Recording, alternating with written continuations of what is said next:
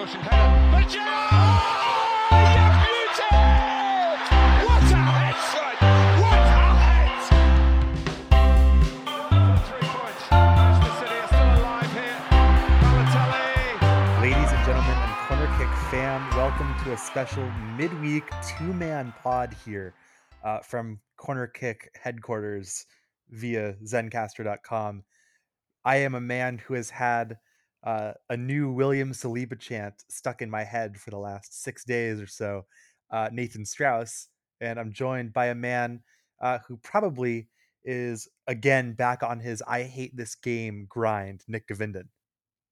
I do hate this game, and let me tell you that William Saliba chant is quite infectious, but right now, Nathan, I think I could be drowning myself in some actual tequila following what was an atrocious weekend of soccer from a Liverpool perspective and from my own personal enjoyment. So much so that me speaking to you right now on this lovely Wednesday evening is the first time I've actually had any sort of discourse or like looked at any sort of like soccer thing really in like the past few days. Such has been the pain that I'm experiencing. I mean, we've all been there.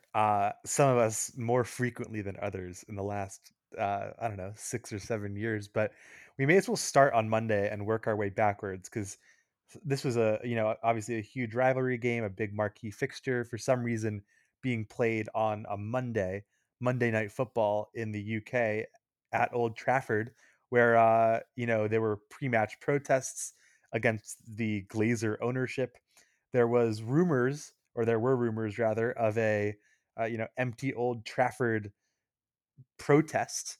And when we saw the 11s come out, I was thinking, what is Ten Hag doing? Why is he playing Ericsson alongside McTominay? Malacia left back, dropping Maguire. But then it only took about 10 minutes before I was like, wow, this team could not look more different than what we saw in the first two matches for United's sake. No, and I think it's important to start with Manchester United because this is a series of games that they lost 9-0 on aggregate last season, including that 5-0 loss to Liverpool at Old Trafford, where Liverpool absolutely ran through their midfield at every opportunity. And this time we saw a very different Manchester United. The big talking point coming into this game was that Ten Hag had dropped club captain Harry Maguire and had dropped Cristiano Ronaldo to the bench, and I think he played players. Jadon Sancho and Marcus Rashford obviously have not been in the best form over the past 12 or so months. Anthony Alenga is a bit of a prospect for them, but he hasn't been overly consistent. Christian Eriksen, I thought, really had a poor game against Brentford. Lisandro Martinez is someone who has been really hounded in the press in all circles for quite somewhat unfairly for his size, but also for the fact that he had a shaky start to life in the Premier League. So he started players that have had individual issues, but I think collectively this was the perfect response to the 4-0 the 4-0 Brentford defeat, excuse me, in that you saw what I think many Manchester United fans have been longing to see from this team, and that is physical commitment, visual commitment to any sort of process, any sort of work rate, any sort of desire, to use all of those, cliche buzzwords in football. And I think for the first time in a long time for Manchester United side, they, at least, in the first 60 minutes of this game, totally outworked their opponent in Liverpool. Yeah, and I think a lot of that has to do with the absence of Ronaldo and also the absence of Maguire, who, you know, I think he's criticized quite frequently for, the $80 million price tag. But I also think that he is somewhat shielded at the same time by virtue of the fact that, he keeps his place in the England squad. He was, a regular for United despite his errors. And, now he's at the point where he's 29, he should be in the prime of his career.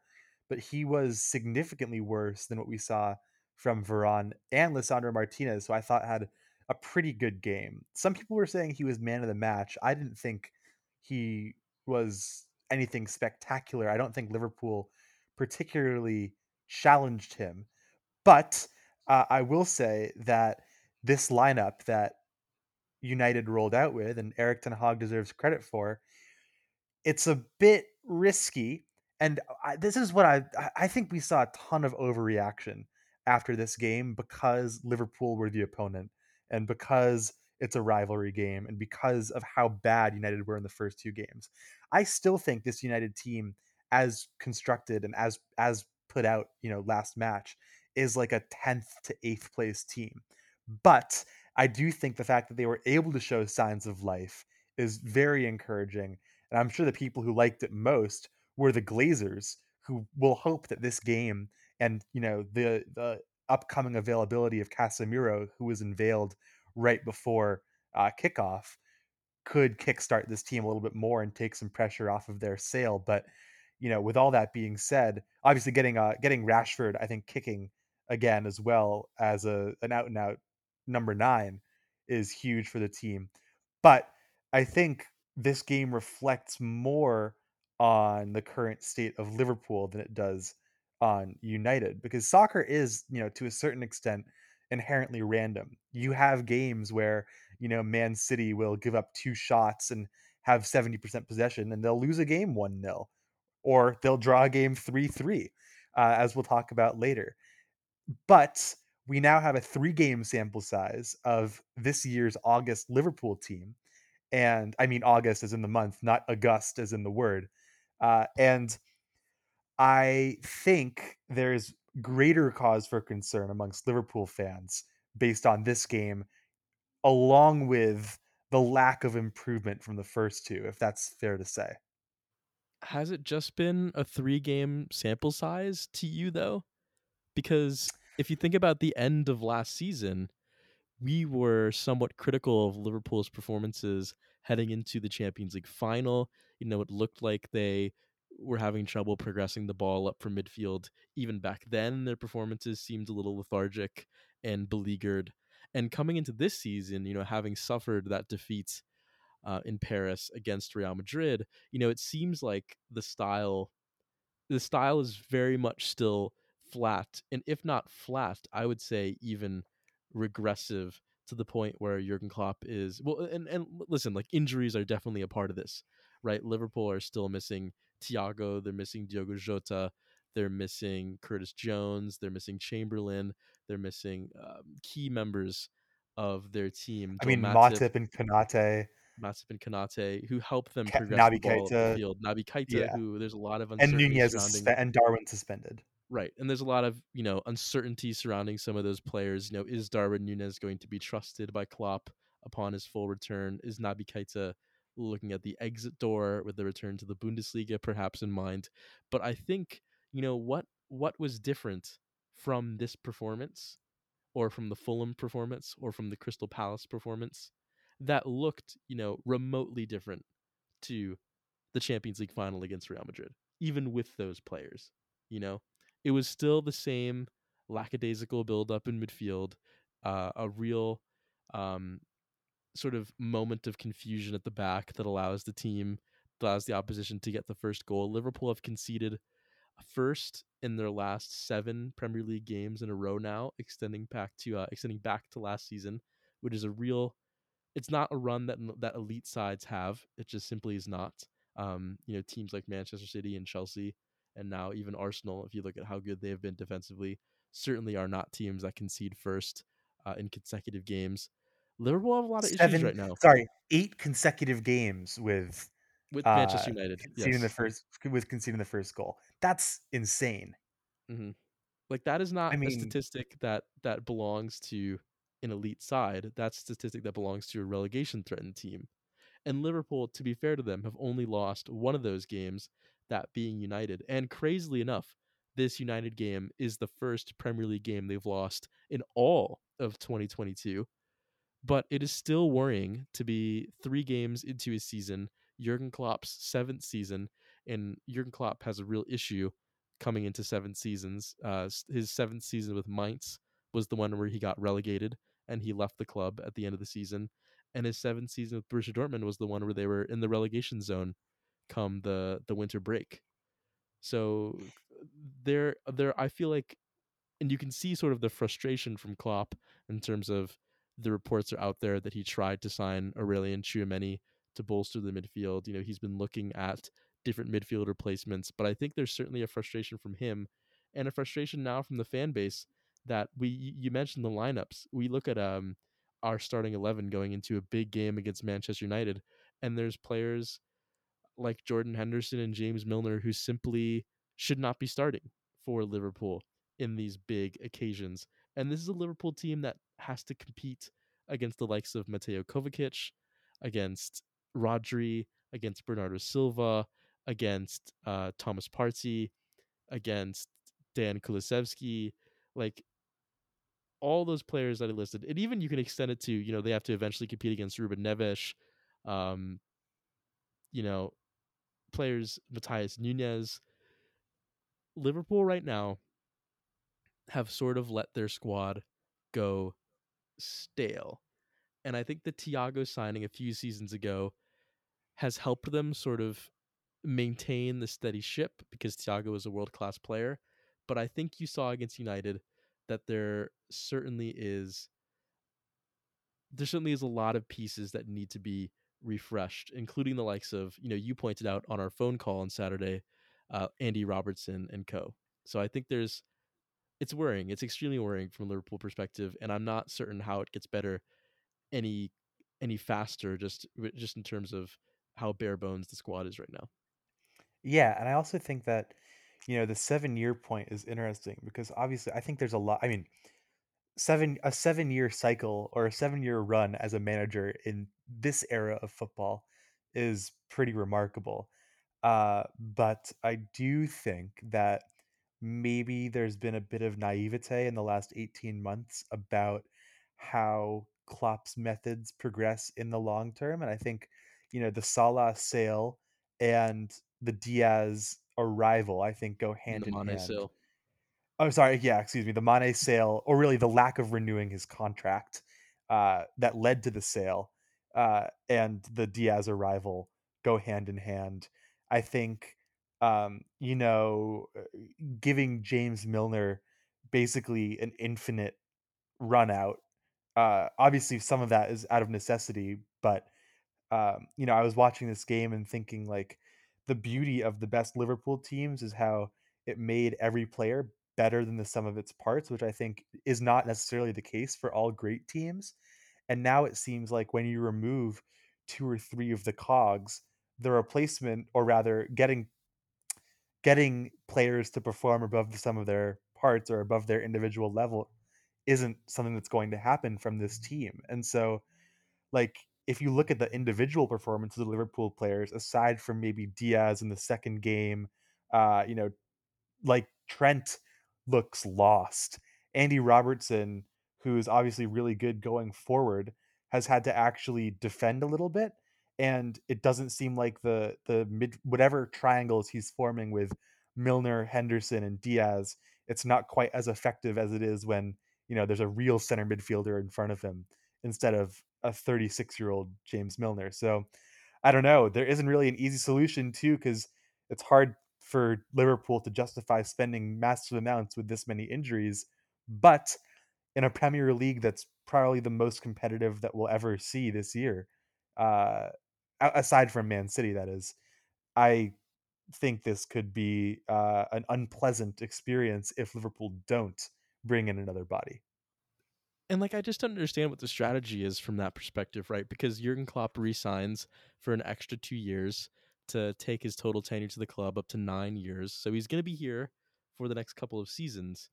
And if the plan is to have him stick with the current squad and just sort of like not refresh things in the immediate term, like that's a really scary prospect. Like the Premier League is just far too competitive to be waiting around. You need to add pieces in order to stay with the pace.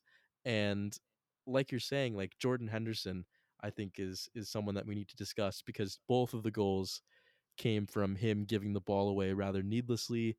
The goal against Crystal Palace came from him giving away the ball rather needlessly. Like he has become a liability in that midfield from a statistical perspective. Even though I think he's, an amazing leader, I think he's a great captain. I think he's going to go down as one of Liverpool's all-time greats just in terms of achievements. But his footballing ability has certainly regressed in the last 18 months. And if we're in a division right now that's populated with an abundance of talent, it was reported today that West Ham are looking at bringing in Lucas Paquetá from Lyon for 40 million. Like Lucas Paquetá would walk into Liverpool midfield right now. Yuri Tielemans would walk into Liverpool midfield right now.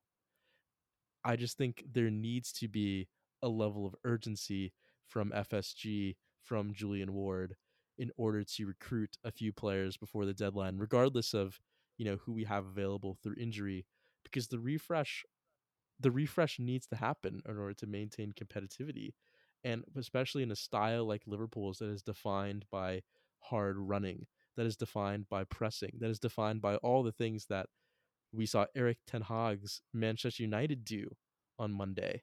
Ironically enough, like the squad that we have right now is looking a little worse for wear in terms of executing what we know Klopp wants to do, which is the first time I think we've really had that disconnect in his reign. Yeah. And my last question to you before we move off of Liverpool is, what would it take for rumors about Klopp stepping down or being sacked? I think Klopp is going to have the ability to stay until he wants to leave. I think he is the greatest Liverpool manager of the modern era, just in terms of the way that he walked into this club and pretty much rebuilt the brick and mortar once again, and the foundations of the team. He really restored, a lot of the values that people really find engaging and love about this club. So, and obviously, the trophies as well. He's won everything there is to win as Liverpool manager. So I think when he will, just like he did with Borussia Dortmund and Mainz, he will define his terms in terms of his departure. Um, I mean, I do think there's going to come a point where he gets frustrated with the lack of funds, and Jurgen Klopp is someone who knows what an elite midfielder looks like. He's coached Ilkay Gundogan, he's coached Mario Götze, he's coached Henrik Mkhitaryan, he's coached Thiago now. Like, this is someone who sought out Thiago after Liverpool won the Champions League final because he knew we needed something different. Like, Jurgen Klopp is not, people for all like the bluster and the passion. Like, Jurgen Klopp has a degree in sports science. Like, he's an incredibly intelligent football tactician. Like, he is someone who knows that this team needs to evolve, and I think that's why you saw the sale of Mane and the purchase of Darwin Nunez, which looked great against Manchester City. And then obviously he's young and has a moment of ill discipline. So I think there needs to be, if the buy-in was there from FSG in terms of him giving him, a new 2-year extension or however long of an extension, then there also needs to be buy-in from the transfer front as well in order to keep him comfortable doing the job that we know he's so good at. All very good points. But this was not the only shock result for a Manchester side. What a weird game this was. City were away at St. James Park playing against, Europe hopefuls Newcastle, and really just had a very weird day at the office where they fell 2 goals behind. They gave up 3 consecutive goals to Newcastle, and ended up coming back and, I would say earning a 3-3 draw.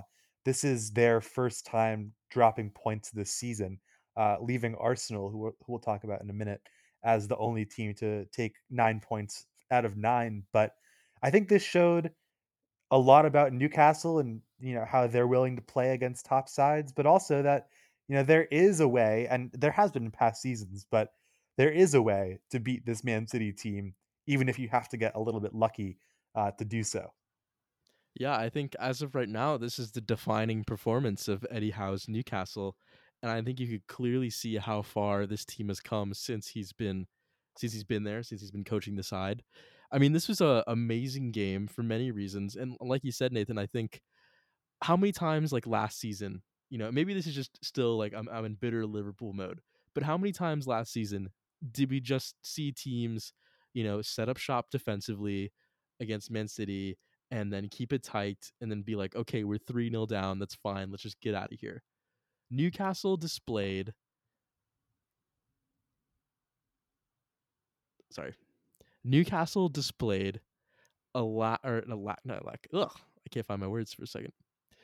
Newcastle displayed just a level of energy and willingness to battle and just hard running that I think we've seen certainly collapse Liverpool, test Manchester City, and do very well against them. I remember when I think it was the game where Man City were threatening to go the entire season unbeaten in 2018, and Alex Oxlade-Chamberlain just essentially like ran them into the ground. Man City like hard running against Man City, isolating their fullbacks, making sure that they have to stay super narrow and can't exploit their width has always somewhat been the strategy to get at this team. And Alan St. Maximin, this is someone who I think has thrived at Newcastle, certainly hasn't had all the components around him to show how talented that he can be. And I think now that, this Newcastle squad has the likes of Bruno Guimaraes, has the likes of Callum Wilson, has the likes of Miguel Almiron playing in a much preferred position out on the wing. I think this is someone who can really show his quality. And I think he did that against City. He ran over, all over Kyle Walker in that game. And I mean, I thought he was the best player on the pitch by a long stretch. That Kevin De Bruyne pass, it was exquisite to get Man City back into the game. But I thought this is a real display of fortitude from Newcastle, just in terms of where they are with their project right now. Obviously, there's a long way to go. They're looking like they're gonna splash the cash for Alexander Isak from Real Sociedad, which we can talk about. But yeah, in terms of the sports watching derby, I would say this is a pretty good ad for state controlled super teams. Yeah, I mean, also Alan Maximin's such a fun player. Like, also like a very fun person because I always see him popping up on my Twitter, where he'll just like roast fans or like pundits, and you can certainly see that in his play as well. I thought he looked really, really good. I think there's an argument to be made that Bruno Guimaraes might be the best midfielder currently playing outside of the Big Six, but I think this might end up being what life is like, I guess, the next, well, and maybe not the next few years, the next however long this reign lasts, because Newcastle certainly aren't going away. And their ability to potentially go from bringing on players like Chris Wood or, Jacob Murphy, who's gotten a good run out for them over the last couple of years, or even ex Manchester United target Sean Longstaff, to maybe bringing on a player like Joe Willock or Miguel Almiron from the bench and playing Ishak. It certainly portends well for them. And of course, the sad thing is, like, this draw means nothing for City, because they're still going to finish with like 87 to 95 points and win the league by 10 plus points. But No, right. There's for no such thing as like City Champions being. League, yeah, There's no such for thing like as City Champions League being. opponents. No, exactly. And there's no such thing as City being dead and buried. You know, City could be down like 3-0 or 4-1, and you could look away for like 2 seconds and then look back and they'd be 3-3 or 4-3 up or something ridiculous like that. The amount of quality that they still have on the ball. Once again, Erling Haaland didn't have his best game at center forward, but the players around him are still so incredible and have such good chemistry that they've like. I think the thing that is impressive about City is the amount of continuity they've been able to maintain, even with the departures of Raheem Sterling, of Gabriel Jesus, of players like Leroy Sané. The continuity that they have, the understanding that they have, is from players like Kevin De Bruyne, Phil Foden, Ilkay Gundogan, who scored in this game. He seems to always score in important games for Man City. Is incredible.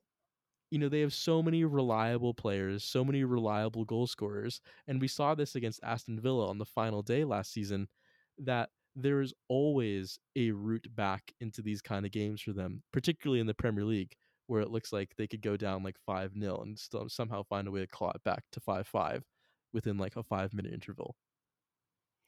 Yeah. And clearly, this means more for them in terms of what they do in Europe, because they're not going to be starting Nathan Ake and John Stones for the majority of this season. But uh, also on Sunday, we saw this was a really weird weekend. There were a ton of goals, first of all, and some shock results, I think, for the first time this season, really, because Leeds Chelsea, I think, is worthy of a conversation as well, in what can only be described as the best win for America in England since 1776. And yes, I know the Revolutionary War wasn't in England per se, but huge win for Jesse Marsh and his American boys, including goals from Brennan Aronson, former Wake Forest and Berkshire School star Jack Harrison, great performances from Tyler Adams and Mark Roca. Dan James didn't look like he was the worst player on the pitch. Huge day for Leeds. And also a terrible day for Edouard Mendy and Chelsea, which is something that I think we can all get behind. Completely. No, yeah, I think we're seeing the birth of major Leeds soccer, as they've been dubbed, on social media. And you saw a lot of the fruits of the Jesse March labor in this match. And I think somewhat of a continuation of the foundation that Marcelo Bielsa has set at this club. Their first goal comes from Brendan Aronson, just having more desire than Edouard Mendy, really, pressing high up the field, getting the ball back, scoring that really silky no look tap in into the back of net for the .99 xg.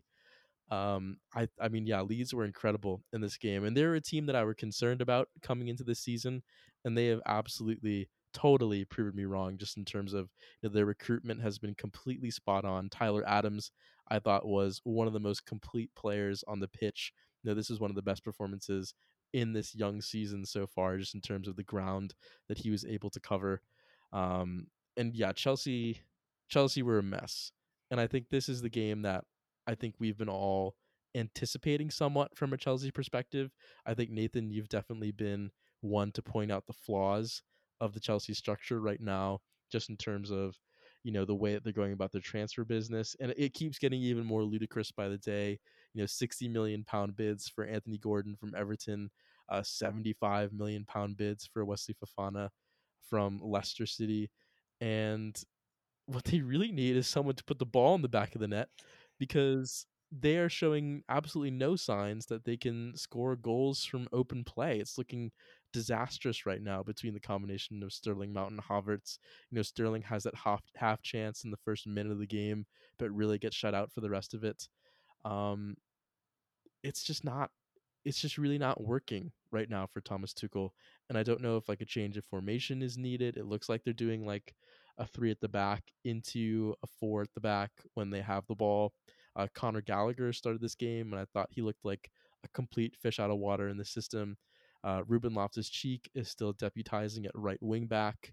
So yeah, there's a lot of questions that need to be answered for Chelsea, and I'm not sure if they're going to be answered in the transfer market by the looks of things and how scatterbrained their approach appears to be right now. But yeah, this is a massive win for Leeds. This is a massive win for this project at Leeds, and easily, probably, I would say, the biggest win of Jesse March's coaching career thus far, which I think is just.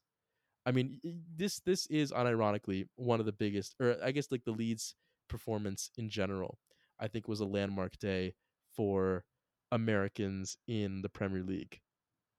Yeah, I think I don't like the fact that Chelsea get away with playing four defenders and six midfielders and calling it a day. I also think that if I were a I mean, if I were a betting man, I would put a cheeky fiver on Thomas Tuchel getting the sack before Christmas, because I know he's in talks to extend his deal, but I don't totally understand why Todd Bowley would have confidence in how this team has played so far, given the fact that they have gone to extraordinary lengths to overpay for a bunch of midfielders, including Carney Chukwuemeka and Cesare Casadei, who I guess really wasn't an overpay necessarily if they come good. But even you look at their squad right now, and they have legitimately 15 midfielders and four strikers, including Raheem Sterling, who's I would say naturally a winger. Michi Batshuayi, who I don't think there's really room for him on this Chelsea team, nor has there Michi been. Batshuayi is still at Chelsea? Yeah, nor has there been since Oh my 2017. god. Kennedy is listed as a striker for them, as well as Kai Havertz, who I think we all agree is also best as a center forward, maybe not an out and out striker, as demonstrated by his play, particularly in this last game. So I don't know. It seems a little bit disjointed, and I mean, I can't say I'm complaining, but when you spend this much money, you're gonna want results pretty soon. And so I'll be curious to see how they approach the next week and a half because clearly they need a striker, whether that ends up being Aubameyang or not. I don't know if he'll be enough to make this team ultra competitive again. But I mean, I'm sure they'll be fine because they've got enough talent in their team to be fine. But I just haven't seen any sort of consistency or really just the goals to make me believe in them. But shall we talk about a team that has had no trouble scoring goals? I think we shall, and I think we should end this podcast on a positive note. So I'm all in on talking about this team. And this team is Fulham. Just kidding. Although they did get a 90th minute winner from Alexander Mitrovic, who continues to do his thing. I think Fulham might actually end up being safe this year, but I'm not ready to go all in on them just yet. Uh, Arsenal went down to the south coast on a lovely day, got 2 goals in the first 10 minutes from Martin Odegaard, got a banger from William Saliba, and generally just had a nice time out in the sun and beat the absolute crap out of Bournemouth and have now gone 3 games unbeaten, 9 goals for, 2 goals conceded. I am loving life right now. And I didn't think we would be in this position. And obviously the season is going to get more challenging when the Europa League and Cup start happening midweek and Arsenal have to rotate a little bit. But I'm probably one or two more Arsenal wins in the Premier League for me to say that they are possible title contenders. Nathan, I think they are title contenders. I genuinely think that this Arsenal team, if they can stay fit, that's a huge asterisk, are title contenders. I think the way that Mikel Arteta's tactics have evolved season on season on season have displayed, a level of maturity from, his tactical setup, the way that he approaches games. I think there was a little naivety early in his tenure that sort of faded away. I think he now has the players to execute the vision that he wants. There's clearly a lot of dynamism. Alexander Zinchenko, I think, exemplifies this quite a bit. Obviously starting the game at left back, but he has the freedom to move into midfield, to move into like a lot of these inverted positions and find kind of key passes to play. Martin Odegaard finally getting on the score sheets again for Arsenal is huge. Scoring for midfield is massive. If you're pushing for a title, you can't just rely on your center forward. But if you are going to rely on a center forward, you can totally rely on the man who looks like he's playing like OG Ronaldo. Like they found like Arsenal somehow found like an R9 regen on Football Manager or FIFA. Gabriel Jesus, like some of the runs That that he first was goal, what he making. did to set up the first goal was I actually like let out a little squeal. It was kind of embarrassing. I was actually dog sitting this last weekend, and when he made that run, I yelled, and Winnie, the puppy, like looked over at me like, "Are you okay? Like, are you in need of assistance?" Because it's not the first time he's done it in the first 3 games, but he is capable of just bodying people and then accelerating so quickly. It's ridiculous. Like, how did Pep not get more out of this? Anyways, No, it's kind of crazy that like, and I think I said this on the podcast last week that I was surprised, early in his Arsenal tenure, just about how good he is at like general all around center forward play. Like holding up the ball, bringing other people into the game. Leading the line centrally. Like he has all of these skills in abundance. And I think the question is, whether or not Bukayo Saka is gonna round into form. We've seen Gabriel Martinelli score a decent amount of goals to start the campaign off. I think Arsenal are going to get even better when players like Tomiyasu return. So I think there's still more to come from this Arsenal team. Kieran Tierney obviously as well, but I think there's a lot of stability right now, and I think for a young team, this is still one of the youngest teams in the Premier League, and we were texting this in the group chat, like the vibes, just the pure vibes that Arsenal are emitting right now, which are usually these rancid, gross, like you don't want to go there and even touch the vibes that Arsenal produce sometimes, but the vibes right now are immaculate. They're clean. It feels good. They have players that you want to support. They have a for the most part. beautiful, for the most part, right? Huge, for the most part, right there. But they have a beautiful way of playing. They have played, I think, the most attractive soccer so far in the entire league. It is looking, it is looking really good, and I think they have a lot of different ways to win a game right now, which is, we've been talking this episode about Chelsea, about Liverpool, about Manchester United, but we don't really know where their ways to win games are coming from. And Arsenal have a few different ways that they can hurt you. They can hurt you with Martin Odegaard. They can hurt you with Gabriel Jesus. They can hurt you with Gabriel Martinelli. Maybe even when someone like Emil Smith Rowe rounds back into form, or Bukayo Saka. I think there's just so much talent spewing out of this Arsenal team right now that you have to consider them title contenders in the early stages of the season. What we've seen, we can finish up by getting back to what we were saying before we went on air today, which is part of me has been thinking or has been a little sad watching this team because it's made me realize how shit the last like majority of the teams in the last 5 years have been.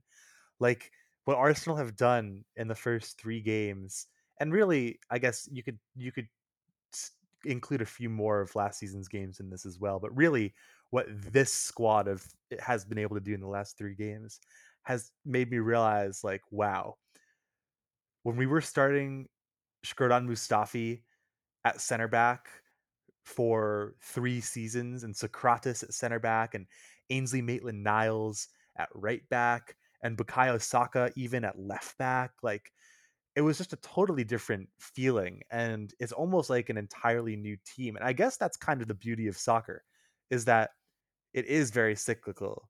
And Liverpool went from playing Fabio Borini at left wing back to Andy Robertson and Trent Alexander-Arnold within 2 or 3 years. Like that's just what soccer is all about. And if you're lucky, you get to experience a couple of different good teams over the course of your life or of your adolescence, whatever the case may be. But Arsenal have been, since we started this podcast, pretty bad in general, especially based on the expectations for the club. And this year, and presumably going forward, because we don't have a single player in the starting lineup who's over the age of 30, or even who is the age of 30. Xhaka won't turn 30 for another month, and he'll be the oldest player in the first team.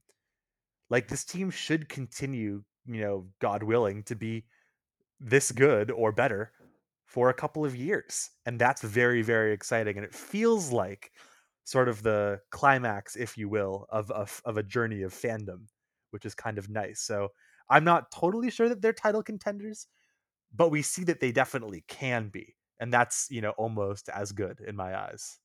Well, and I think the other thing is they certainly spend like title contenders, right? Mikel Arteta has spent quite a bit since becoming the Arsenal manager, and I think this season they are still, and it depends on what Newcastle get up to. I think they're still going to end up being, the club that has spent the most on transfers in this window, at over like 150 million.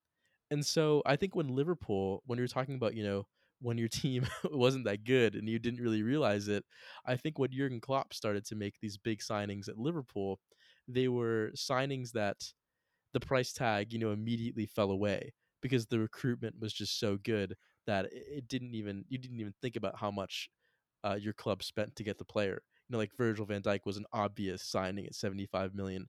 Fabinho was an obvious signing at 50 to 60 million. Diogo Jota, a clear signing at 40 million. Mo Salah, 35 million, a perfect signing. Sadio Mane, 40 million, a perfect signing. Like these are all players that became foundational bedrocks for the next 5 to 6 years of Liverpool's success.